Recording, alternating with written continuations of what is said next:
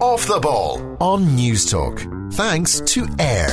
Catch all the sports you love free on the Air Sport Pack with Air Broadband. You're welcome back. So we're talking to Robert Klemko very shortly about scenes in the NFL all across yesterday, starting in Wembley and right through the evening. Extraordinary, unprecedented scenes. Richie is back with us. Cork City 1-0 up, courtesy of an own goal. Yeah, Cork have the lead as they look to secure the SSE Airtricity Premier Division title, but as Oisin Langan will tell us from Turner's Cross, they should be further ahead, Oisin. They absolutely should be. I'll tell you about the goal first. It came on 20 minutes. A Buckley shot was saved by Rogers. Horse slid in to try and get it away, but it came off Gartland and went in. It was right in front of the shed end.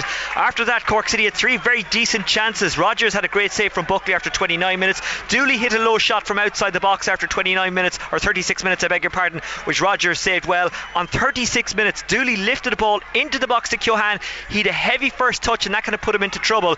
Rogers closed him down and he put his end shot over the crossbar. Cork City have been the better team, but it's still only 1-0 on the stroke of half time. It's been feisty, by the way. We've had 3 yellow cards. Richie, back to you. Yeah, plenty of robust challenges going in tonight at the Cross. That one kicked off at 7:20, as Oisin mentioned. The other game tonight here at home kicked off at 7:45 at Richmond Park. Still St. Pat's 0, Shamrock Rovers 0. Victory for the hosts would see them move out of the relegation zone. Gareth Barry has made a record 633rd appearance for a Premier League outfit. He is starting for West Brom tonight away to Arsenal. 6 and a bit minutes gone there, nearly 7, and it's still scores. Few empty seats around the Emirates tonight, which means of course that it is a sellout. In boxing, Ireland claimed 2 medals today at the European Junior Championships in Bulgaria. Cork's Callum Walsh claimed the lightweight title with a unanimous decision win over the home favourite Stilian Hristov, while Dean Clancy took silver in the flyweight division after a narrow split decision loss to Russia's Boris Karaban. Where have we heard that before? And it's been another decent day for Ireland at the World Rowing Championships in Florida. Most recently, Sunita Paspor finished second in her heat of the women's single sculls, while earlier Afra Keogh and Aileen Crowley came third in the heat of the women's pair. Both boats qualified for their respective repechage, Joe. Richie, thanks very much. So we'll turn to those scenes in the NFL. We'll try and piece together what happened over the 72 hours of the weekend. What had been, since Kaepernick last year, a very visible but still modest round of anthem protests this season, obviously minus Kaepernick this season, led by a handful of African American players, morphed over Sunday into a nationwide rebuke to Donald Trump. It was an extraordinary day in the NFL, and it started with a protest in Wembley Stadium. That Wembley Stadium protest featured and included the Jags owner Shad Khan on the pitch linking arms with his team, a man who had given Donald Trump $1 million in his presidential campaign. Across the day, players, backroom staff and other owners joined in. Some knelt, some stayed inside, some linked arms. Every team that played yesterday participated in some form of demonstration in, again, unprecedented scenes. Some examples to give you: both the Seahawks and the Tennessee Titans stayed inside their dressing rooms for the anthem. The Steelers had done the same in Chicago earlier that day. With the Steelers inside, the Chicago Bears players stood on the sidelines with their arms locked. The New England Patriots, first time we've seen a Patriot player take part in any kind of protest. The New England Patriots, including Tom Brady, stood with their arms locked. They were booed by a number of their own fans in liberal old Boston town. The anthem singer at the Seahawks-Titans game kneeled at the end of her performance, as did the singer at the Lions-Falcons game, who also raised his fist. So it went on in all the games right across the league. Pretty amazing scenes. So what changed this relatively modest uptake in protests to what we saw in week 3? Donald Trump is the very short answer to that question. I mean, if you have a lot of time in your hands, you can watch the full 83-minute Donald Trump speech at a rally in Alabama. He was there for a candidate in a Republican primary.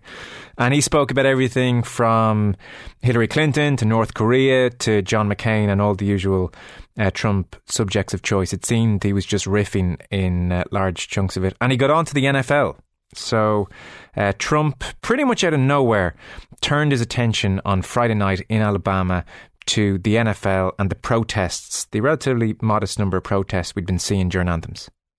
Wouldn't you love to see one of these NFL owners, when somebody disrespects our flag, to say, get that son of a bitch off the field right now, out, he's fired. He's fired! Some owner's going to do that. He's going to say, that guy that disrespects our flag, he's fired. And that owner, they don't know it, They don't know. They're friends of mine, many of them. They don't know. They'll be the most popular person for a week.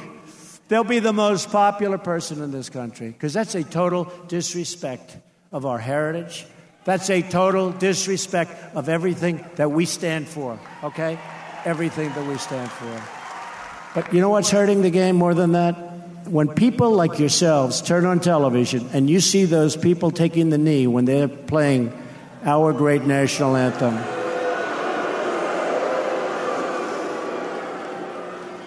The only thing you could do better is if you see it, even if it's one player, leave the stadium. I guarantee things will stop. Things will stop. Just pick up and leave. Pick up and leave.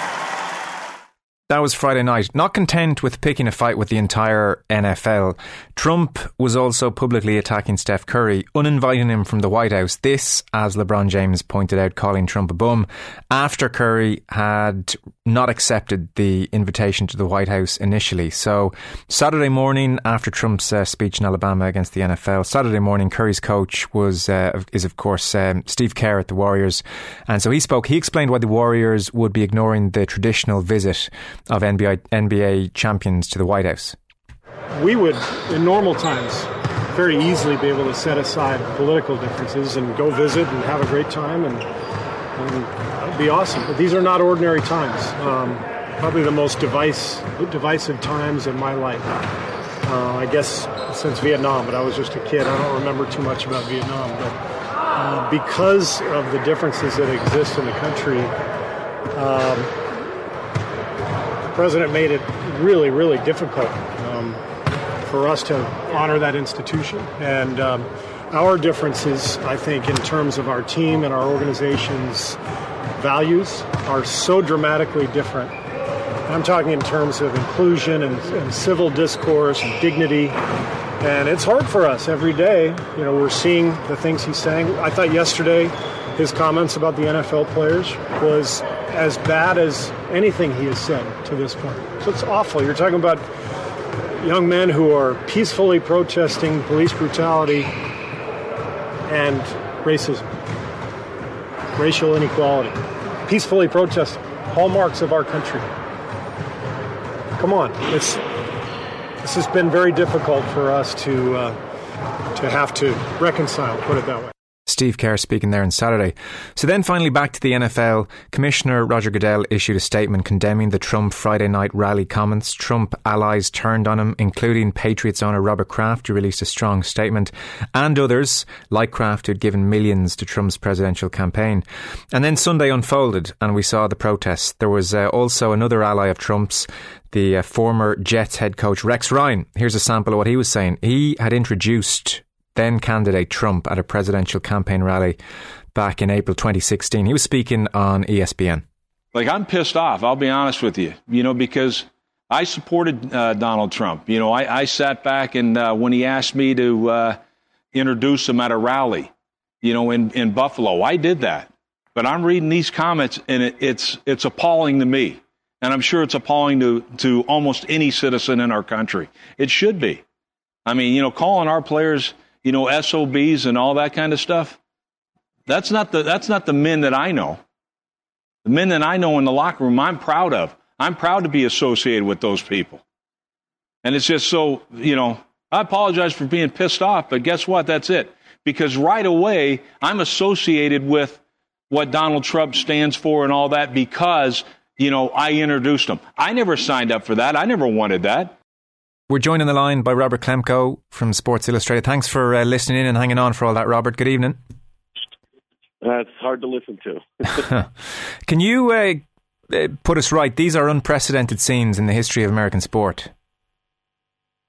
Yeah, and I mean, social media just in the NFL world right now is just so difficult to keep up with because the reactions and the follow-ups are just everywhere. And there's so much misdirection and misinformation. I don't even know where to start. But yesterday was a bizarre, an interesting day in the NFL.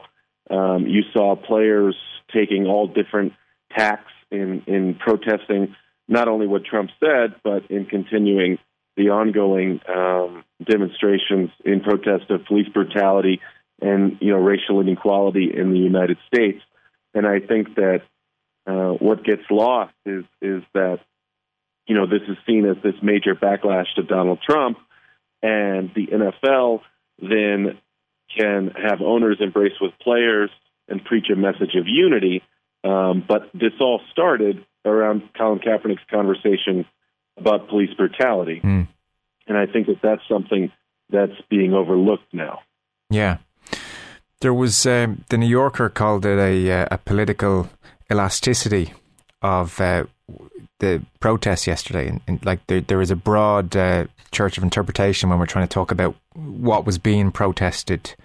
So taking the knee meant different things. Standing with arms linked also meant different things. Kaepernick, we know, because he spoke so eloquently for so long through last season, his opposition was to a structured inequality. He talked a lot about police brutality. Others yesterday, it was simply about free speech. It was about the right to peaceful protest. Some guys were just angry Donald Trump had called them SOBs. Some guys presumably were just supporting their teammates. I presume a number of the owners who stood linking arms with their players are not men used to being pushed around by anybody, including Donald Trump. So trying to decipher and make sense of what each individual protest was directly aimed at is very difficult at this point. It is, and I think that what Trump's comments did, and I don't know if this is intentional or not on his part, but they boosted this narrative that the protests are an affront to the soldiers who have died and sacrificed for the flag. What we forget is that the tradition of the team and players standing out in front of the flag for the national anthem only began in 2009 as part of the National Football League's alliance with the Department of Defense. For years, since 9/11, the league has billed the Department of Defense for the giant flag displays, the flyovers, hosting members of the military to be on hand during games, and the Department of Defense is happy to pay for all of this because it's an advertisement for the armed services. Yeah, there was a John McCain inquiry a couple of years ago which really exposed this and the huge sums of money, and really, as you said, that this was just a very cynical recruitment tool. This was not about patriotism in its truest form. This was about getting impressionable young men into the army.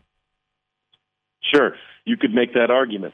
And I think that the players who have protested the anthem because of police brutality and inequality, one of the big arguments against them and one of the big condemnations of their stance is that it disrespects the flag itself.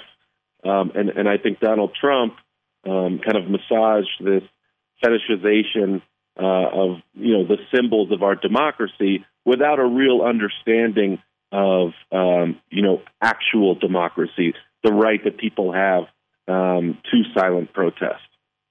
Robert, as yesterday kicked off with the protests in Wembley, and we saw Khan, the owner there, Shad Khan, linking arms with his players, a man who'd given $1 million to Trump.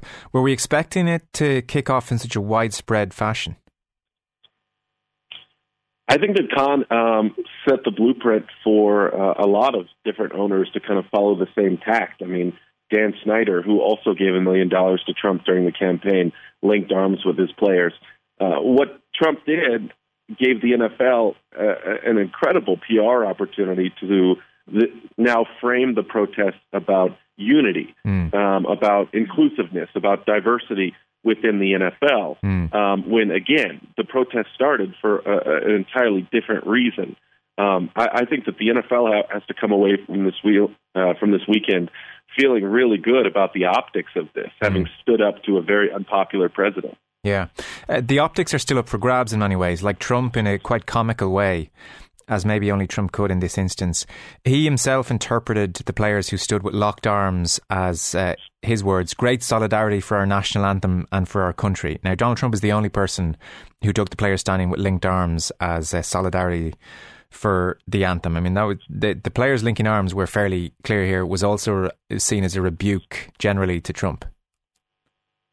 Yeah, and the team that kind of set the trend on that front is the Seattle Seahawks. Last year, for the entire season. They linked arms during the national anthem. And I think that it didn't have the desired impact, the interpretation that it was a form of protest of the anthem that some of the players wanted. And that's why many of them stayed, or that's why the entire team stayed in the locker room during the anthem before the Tennessee Titans Seahawks game yesterday. You were at that game, I'm right in saying, yeah? I was at the game, yeah. What was the reaction? How were the teams greeted when they came out on the field after staying in for the anthem? It was a weird feeling because typically before the anthem, the home team comes out to, raucous cheers, and then the away team comes out to boos.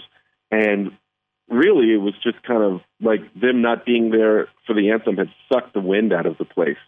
And the fans booed not only the Titans, but the Seahawks. Not only the Seahawks, but the Titans as well there in Tennessee. Right. So I saw as well the Boston fans. There was, I think, in Massachusetts, was liberal old Irish town, Democrats everywhere. But in the Gillette Stadium, the Patriots fans booed the Patriots. It was the first time a Patriot player had engaged in any kind of protest. The Boston Herald reported shouts of "stand up" as players knelt. Obviously, Robert Kraft had come out. He was pals with the president, as was Bill Belichick and Tom Brady as well. They'd all come out, or actually just Kraft in particular had come out and said he was deeply disappointed in Trump. But back to the fans. So boos in the Gillette Stadium, boos where you were. The Chicago Bears, I know, stood on the sideline with their arms locked. There were boos there. Like, is Trump looking at all this in his slightly perverse way, thinking, I've got the silent majority with me here looking at the stadiums, or how much booing was there? Right. Well, I think it's easy to think of an NFL city as being, a predominantly liberal city, and then judging fan reactions based on that. Yeah. You'd think Boston, Washington, D.C., Baltimore, these are traditionally liberal places. But you have to remember that the people who have the expendable income it takes to attend an NFL game is not a diverse crowd. It's a predominantly upper middle class, wealthy white crowd. So I think you're going to have that conservative element in just about every stadium in the NFL. And I was only in Tennessee, but what I've heard from around the league is that it was pretty noticeable how upset fans were. At the same time, you had players' families in the stands. You had African Americans in the stands in every stadium, and white Americans too, who sat for the anthem, and you didn't hear any reports of fights or confrontations, which was a blessing, but also a sign that this is not a hill that people are willing to die on and get kicked out of a football game for. I think in some way Trump would have benefited from fights in the stands, because I think part of his goal in all of this is to sow chaos and to distract from some of the very obvious failings of his administration, the legislative work that he's been unable to do, despite pledging to do over and over again during the campaign. So, again, we're going to get into what's going to happen next weekend, I suppose. And again, just to get, it's such a broad interpretation of what's gone on here and what people are protesting against. For instance, people might be curious to see what Tom Brady had to say afterwards. He stood and linked arms with his teammates. He's obviously been in cahoots with Trump. Here's Brady being asked after the game about what he was thinking. Tom, the player that made the game-winning reception was booed before the game because he took a knee. What are your thoughts on that? Like I said, I got a lot of love for my teammates. We go through a lot together. There's a lot of blood, sweat, and tears. I don't think it's easy to play this sport. There's a lot of guys sacrifice a lot. The president said that was unacceptable. Do you agree with that? I'm not getting into any of that. Like I said, I speak for myself, and I believe what I believe. Because, of course, Republicans buy sneakers too, Robert. So that's Brady. So you mentioned Kaepernick, and that's lost in all this. Kaepernick started this very powerful but simple protest last year. Structured inequality. It's a long-term vision for the country that he's talking about here. Police brutality is key for him. By the same token, yesterday we had Ray Lewis, a retired Ravens linebacker, a vocal opponent of Kaepernick's tactic, who also took the knee at Wembley. So you have two ends of the spectrum here. You have Julius Thomas, the Miami Dolphins, spoke very well about free speech. That's what this was about for him. And I saw the Miami players had Kaepernick t-shirts, hashtag I'm with Cap, during their warm-ups. So, I mean, like, the Kaepernick protest doesn't go away next weekend, but maybe if you're just about Trump and free speech, you feel like this weekend your protest made its point and you proceed in future and continue to observe the anthem. And it's hard to know what to expect as we go forward. Yeah, and I think the big factor here is Trump himself. You know, he continued to tweet about it this morning, heaped praise on NASCAR, took another shot at the NFL.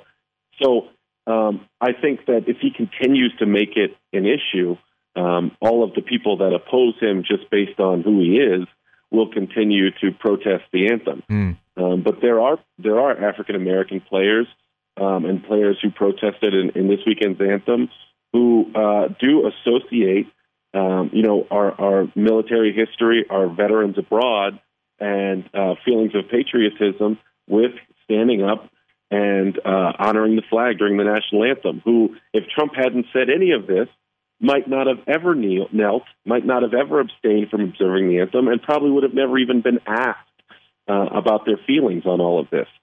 So it's difficult to overstate how much of a powder keg Trump's initial comments and tweets were. When you refer to men in the NFL as SOBs, I mean, these are guys with a lot of pride who, are going to stand up to something like this. One player said when he heard the SOB line, he really thought what you mean is black SOBs.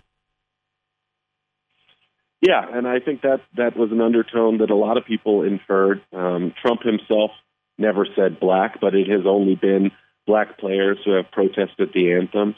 I think that the people who take the most offense to what Trump said feel like he's misinterpreting what they're actually protesting. And as I mentioned before, the idea that they're disrespecting the flag, disrespecting the soldiers who fought for it, that's, I believe, the biggest point of contention for most of the players who did turn around and protest yesterday.